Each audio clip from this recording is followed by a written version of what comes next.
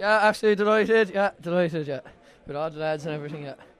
An incredible game from start to finish, and I suppose that makes the win all the sweeter. Oh, 100%. And sure, the 3 times we played them, I think there was only a puck of ball between it every time, you know.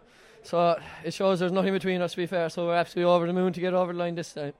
Maybe it took a while for you to grow into the game, but my God, did you come in with a bang?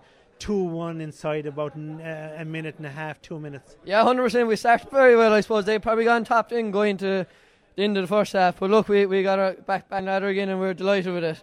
You know, delighted, yeah. And half time, I think you were 5 ahead. How did you feel here in the dressing room? Yeah, well, I suppose in the modern day 5 isn't a lot. So, you know, there's only 2 goals. So I suppose we're still under a lot of pressure. We kind of took it as attitude his back to not really, you know. So, yeah.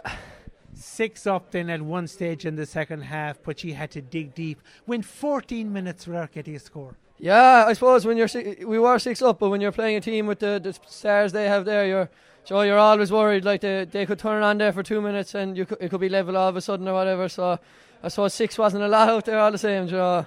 But yeah, we're happy enough.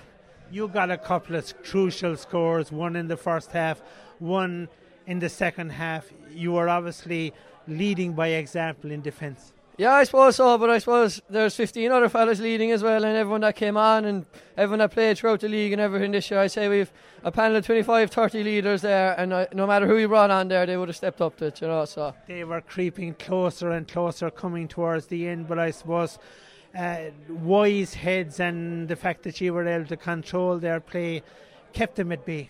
Yeah, I suppose we were nervous, alright, with the last few minutes, but I suppose with the likes of Luke Mead there, Micheál McSweeney, and they really stepped up there now, to be fair to them, you know, and I suppose you look up to the likes of them there with all, you know, all the experience they have.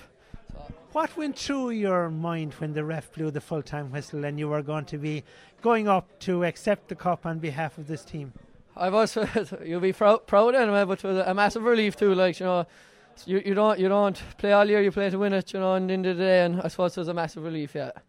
And of course it's all back here now in a couple of weeks' time for the equivalent final in football. Yeah, we'll enjoy it for a day or two, but I suppose we'll have to get back to reality and back training and stuff there now for the football.